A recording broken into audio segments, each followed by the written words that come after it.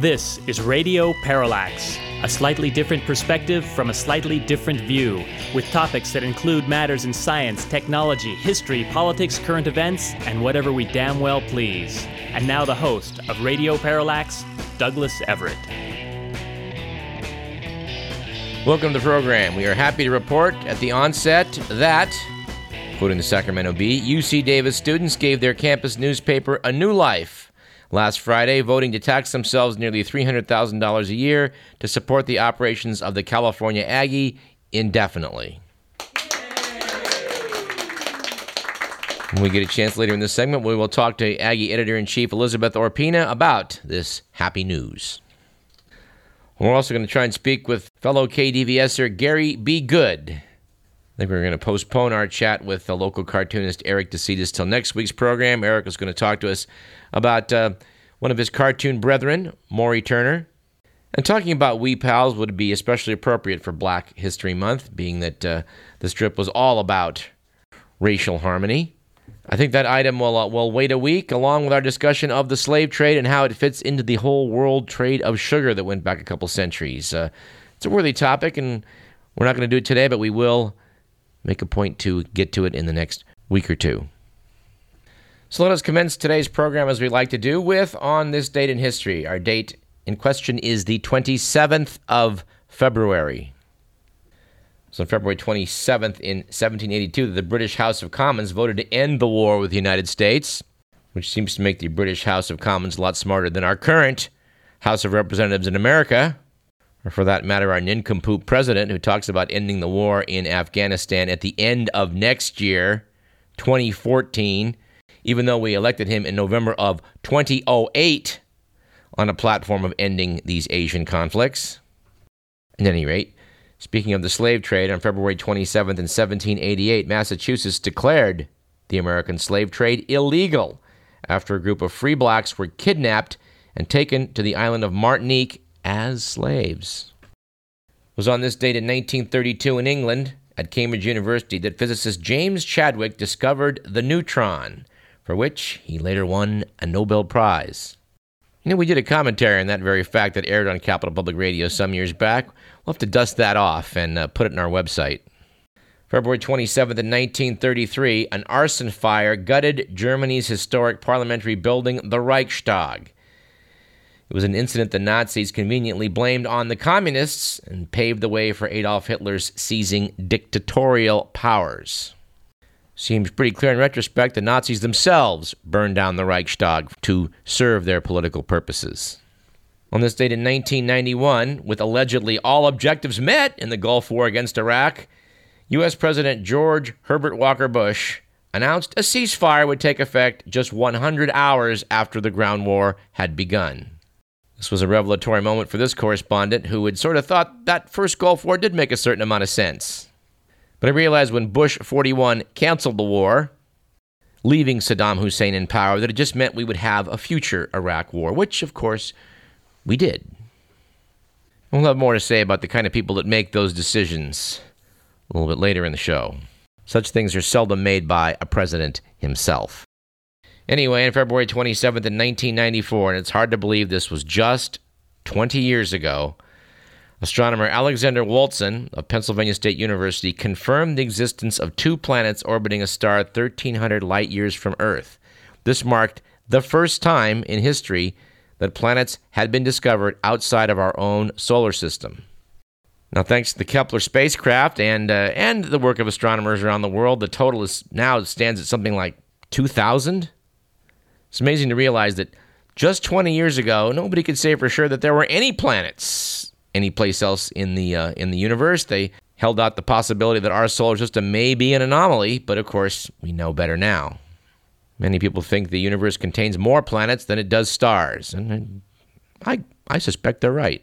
And although it isn't something that has an anniversary today, per se, 50 years ago this week, the sports world was shaken by a little item that I think is worthy of mention, which was the defeat of heavyweight champion Sonny Liston in a seventh-round technical knockout by a young 22-year-old Cassius Clay.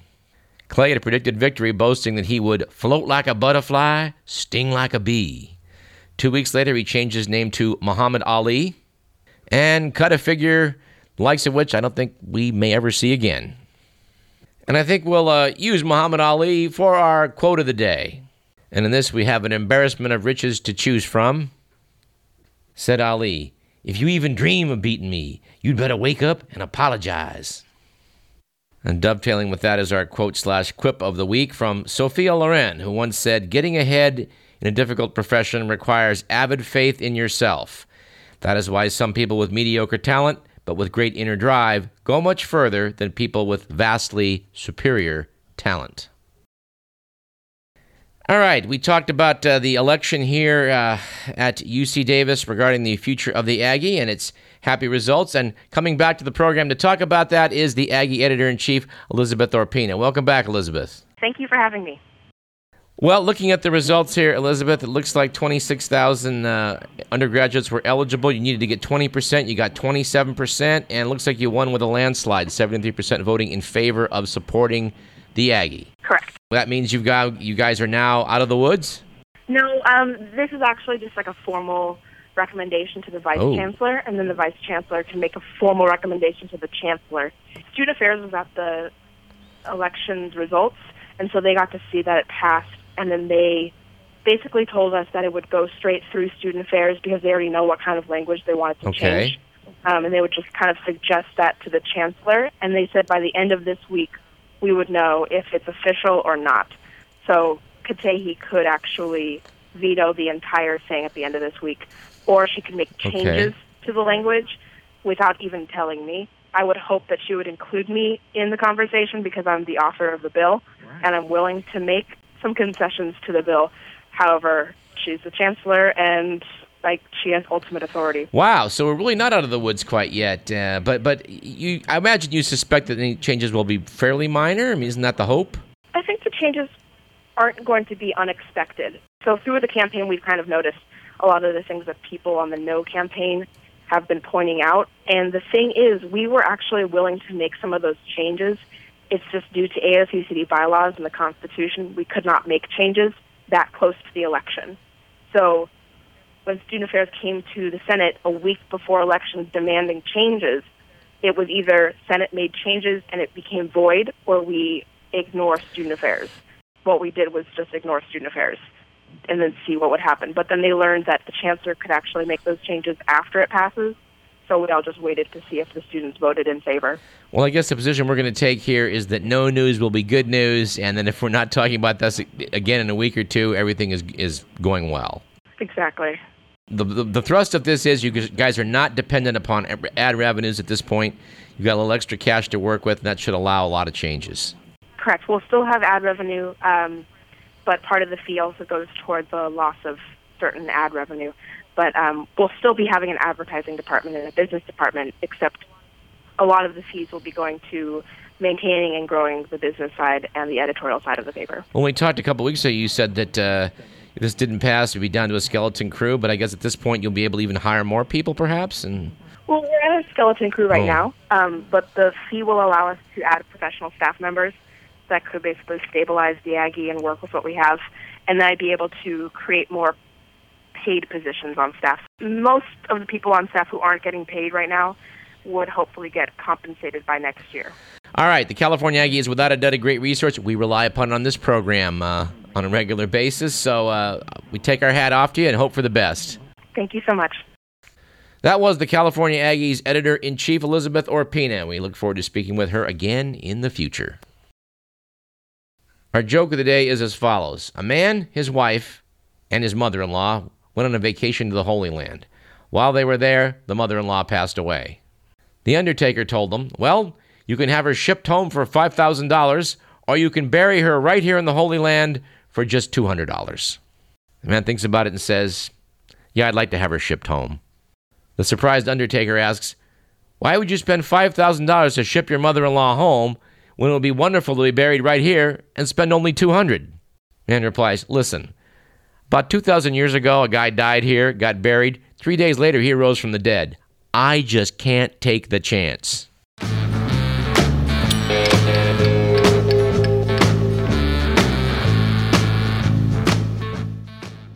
Our anecdote of the day comes from the Book of the Dumb, which noted that there were some significant errata on maps featured in the July 2003 edition of the Canadian Tourism Commission. It's a semi-annual magazine.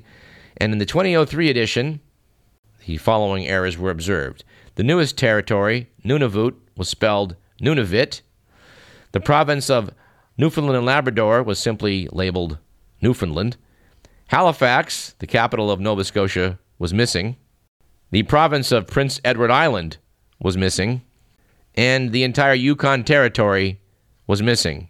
The Book of the Dumb, citing the CBC News, said, "You'd think the Canadian Tourism Commission would know its own country." And they note, to be fair, perhaps it does. But it appears it simply doesn't hire people that do.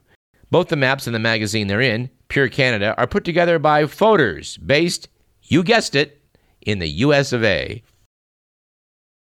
And our statistic of the day is as follows. In a follow-up poll done by the Pew organization in December of last year, it was discovered that the share of Republicans here in America who believed that humans evolved fell from 54% as recently as 2009 to just 43% last year. It should be noted that in this same poll, 48% of self-identified Republicans told Pew they believed humans, quote, existed in their present form since the beginning of time, end quote. Can it come then as any surprise that Republicans are having such a hard time with global warming? I have a Republican relative who confidently predicted to me back in 2007, I think it was, perhaps 2008, that by the year 2012, this whole global warming hoax was going to be seen for what it was. What can I say? He's been proven dead right. Because I think it's been pretty well established right now, this whole global warming idea is a vast conspiracy of atmospheric and climate scientists to get their hands on some of that research money. Because without a doubt, there are literally tens of thousands of dollars at stake here. In fact, let me quote from a piece I've been hanging on to from the New York Times International edition that I got in my trip to the Caribbean. Piece by Michael E. Mann, professor of meteorology at Penn State University, and also the author of The Hockey Stick and the Climate Wars, Dispatches from the Front Lines. In his piece for the Times, Mann wrote, "The overwhelming consensus among climate scientists is that human-caused climate change is happening, yet a fringe minority of our populace clings to an irrational rejection of well-established science. This virulent strain of anti-science infects the halls of Congress, the pages of leading newspapers, and what we see on TV, leading to the appearance of a debate where none should exist." The thrust of the piece was that scientists must occasionally shout out about things. Said Mann, "If scientists choose not to engage in the public debate, we leave a vacuum that will be filled by those whose agenda is one of short-term self-interest. In fact, it would be an abrogation of our responsibility to society if we remain quiet in the face of such a grave threat." He notes the Department of Homeland Security has urged citizens to report anything dangerous they witness, saying, "If you see something, say something." Said Mann, "We scientists are citizens too, and in climate change, we can see a clear and present danger." And we'll keep on that one, sadly. At the top of the program, we alluded to references about how things really get done, and I just want to plug a fantastic book I'm reading right now, which I want to report on in the weeks to come. Walter Isaacson and Evan Thomas's The Wise Men, 6 Friends and the World They Made. This book was written back in 1986, but it is as relevant today as ever. Exposes some of our history that we really should know more about. This book got rave reviews when I first stumbled upon it on Amazon, and this is an example of one of the rare things that comes along in life that appears to be all it's cracked up to be. A marvelous book, focusing primarily on 6 individuals that were incredibly influential in foreign policy: Averell Harriman, Robert Lovett, John McCloy, Dean Acheson, Chip Bolin, and George Kennan. When I'm done with it, we're going to talk about it. Meanwhile, a simpler piece I'd recommend for your reading list, my dear listener, is something titled Anatomy of the Deep State, an essay by Mike Lofgren. I heard Mr. Lofgren being interviewed by Bill Moyers on his radio program a few days ago and thought, this sounds like a must-read. So I do recommend that you look it up on the internet. To quote briefly from the piece, said Mike Lofgren, "The deep state does not consist of the entire government. It is a hybrid of national security and law enforcement agencies, the Department of Defense, the Department of State, the Department of Homeland Security, the Central Intelligence Agency, and the Justice Department. I also include the Department of the Treasury because of its jurisdiction over financial flows. Also, its organic symbiosis with Wall Street. All these agencies are coordinated by the Executive Office of the President via the National Security Council. Certain key areas of the judiciary belong to the deep state, such as the Foreign Intelligence Surveillance Courts, FISA courts, whose actions are mysterious even to most members of Congress. Also included are a handful of vital federal trial courts, such as the Eastern District of Virginia and the Southern District of Manhattan. The final component, and possibly last in precedence among the formal branches of government, is a kind of rump Congress consisting of the congressional leadership and some, but not all, of the members of the Defense and Intelligence Committees. Noted Mike Lofgren, this is the more shadowy, more indefinable government we have that is not explained in Civics 101 or observable to tourists at the White House or Capitol. Lofgren refers to our visible government as traditional Washington partisan politics, the tip of the iceberg that a public watching C-SPAN sees daily and which is theoretically controllable via elections. But the subsurface part of the iceberg he calls the deep state, which operates according to its own compass heading regardless of who is formally in power. We'll have more to say about that in future programs. Let's do the good, the bad, and the ugly.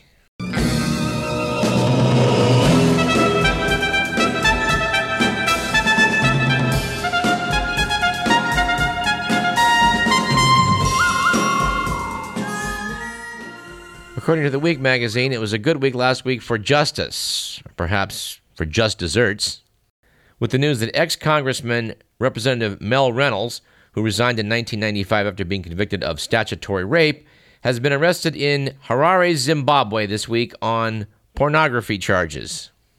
Yes, apparently the Illinois Democrat was picked up in his Harare hotel room where he'd been running up a bill of $24,000 and allegedly taking nude photos and videos of Zimbabwean models and prostitutes. Reynolds said he was outraged at his treatment, saying he'd brought investors to Zimbabwe and had lobbied for sanctions to be lifted. It should be noted that while in prison in the U.S. for having sex with an underage campaign worker, Reynolds was also convicted of bank fraud. In one of his last acts as president, Bill Clinton commuted his sentence back in 2001.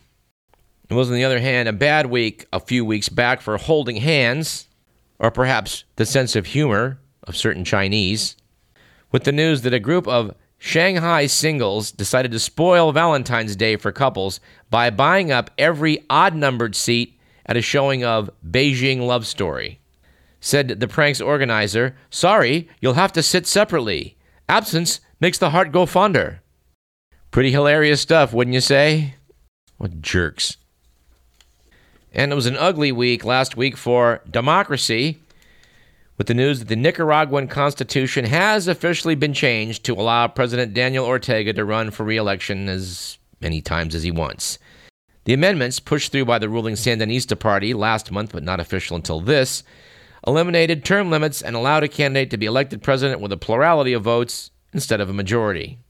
The opposition and civic and business groups in Nicaragua say the changes should have been put out to a popular referendum instead of a simple vote in parliament. Daniel Ortega, age 68, what a surprise, plans to run for a fourth 5-year term in 2016.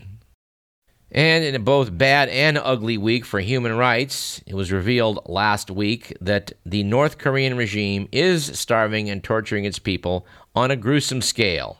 UN investigators say the government should be tried for crimes against humanity.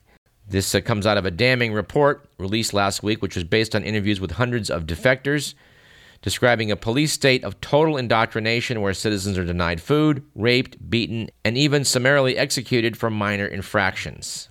By the way, it took them a year of investigating to come up with this report. Australian Judge Michael Kirby, who led the investigation, said that at the end of the Second World War, so many people said, if only we had known. Well, now the international community does know. There will be no excusing a failure of action. Of course, it's hard to speculate on what action Judge Kirby is referring to, but if sending Dennis Rodman back is one of his ideas, we're for it, provided they keep him. And speaking of bad governments that should be gotten rid of, A lot of bad news coming out of Syria. There are now millions of people in refugee camps as the fighting goes on between the regime of President Bashar al-Assad and the rebels. Keep in mind, this is something that we have been working behind the scenes to bring about for some years. I have to say our main hope here is that it just doesn't drag on with endless years of stalemate and bloodshed. All right, I don't want to end this segment on that kind of downer notes. Let's do some other miscellaneous items. How about this one? A Virginia woman, Marcia Fuqua, bought a small painting for $7 at a flea market, only to discover it was a Renoir original worth $100,000. That's the good news. The bad news for Fuqua was that she must give the painting back to the Baltimore Museum of Art, from which it was stolen back in 1951. And, here's a great item from Who Really Runs Things, a topic we were discussing a moment ago.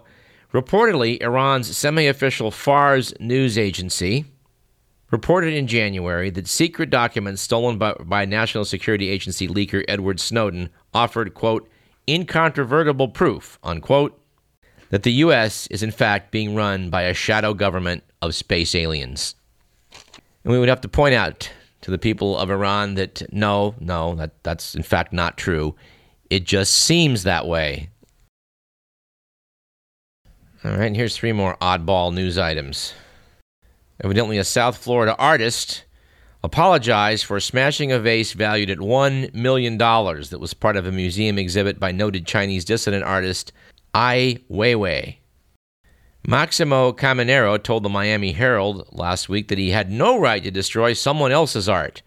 The vase was one of 16 in an Ai installation at the new Perez Art Museum in Miami. Police said Caminero told them he smashed the vase to protest the lack of support for local artists rather than international ones. He was charged with criminal mischief over $1,000, which is a felony. And how about this news from Kazakhstan? According to The Economist, Kazakhstan is not well known around the rest of the world, and that this aspiring middle-income country is often lumped together with its economically less developed neighbors, Kyrgyzstan, Tajikistan, Turkmenistan, and Uzbekistan, and is referred to as one of a set of stans. Stan means place of in Persian or settlement in Russian. So on the 6th of this month, Nursultan Nazarbayev, Kazakhstan's president, suggested the country needed a name change. Perhaps change it to Kazakh Yeli, or Land of the Kazakhs. Nazarbayev cited the example of nearby Mongolia, saying, quote, foreigners show interest in Mongolia, whose population is just 2 million, but its name does not end in Stan, noted The Economist, straining facts as well as logic. Because, as they point out, the number of tourists who visit Mongolia each year is only a fraction of the foreigners who travel to Kazakhstan. And so far, the name Kazakh Yeli has not met with much local approval. A more popular alternative is Kazakhia, reminiscent of Mongolia or Malaysia. But to some nationalists, that sounds a little too much like Rossiya, the Russian name for Russia. Sniff The Economist. In any case, most Kazakhs have more to worry about than the name of their country. The poor quality of health care, the high cost of education, widespread corruption, and the shrinking value of the currency. Finding a solution to those issues might be a better way to burnish the country's image. Well, yes indeed. And finally, this news item, which you may have seen, dear listener, is that a zircon crystal embedded in sandstone and found on a sheep ranch in Australia is now felt to be the oldest piece of the Earth crust to be discovered. The zircon, described in the journal National Geoscience, is about 4.4 billion years old and is much smaller than a single grain of rice. But apparently some reporter in the Milwaukee Journal-Sentinel said the tiny crystal carries an outsized significance. It's evidence that by that point in its history, Earth had gone from a superheated ball of molten rock to a congealed surface, eventually capable of supporting life. Which, he's still basically got his tires on the road. But then the Journal-Sentinel went on to say, by studying how the conditions of life came together on our planet, scientists believe we will learn what to look for in the hunt for evidence of life on other planets. That's some pretty purple prose for one crystal that's now been dated to 4.4 million years of age. At this point, Mr. McMillan asks, how do you date a crystal? And I believe, sir, that they use the ratio of uranium to lead as they do in other dating methods. That's what I thought. And, of course, in this tiny little dust mite-sized crystal, they're also making claims about the Earth's temperature based on the ratio of oxygen isotopes. The scientists doing this stuff conclude that the temperatures on Earth 4.4 billion years ago would have supported liquid water and, therefore, perhaps, life. And, well, all I can say is I hope they did their calibrations correctly. And let's recalibrate this program by taking a break. You're listening to Radio Parallax. I'm Douglas Everett. We got plenty more. Stick around.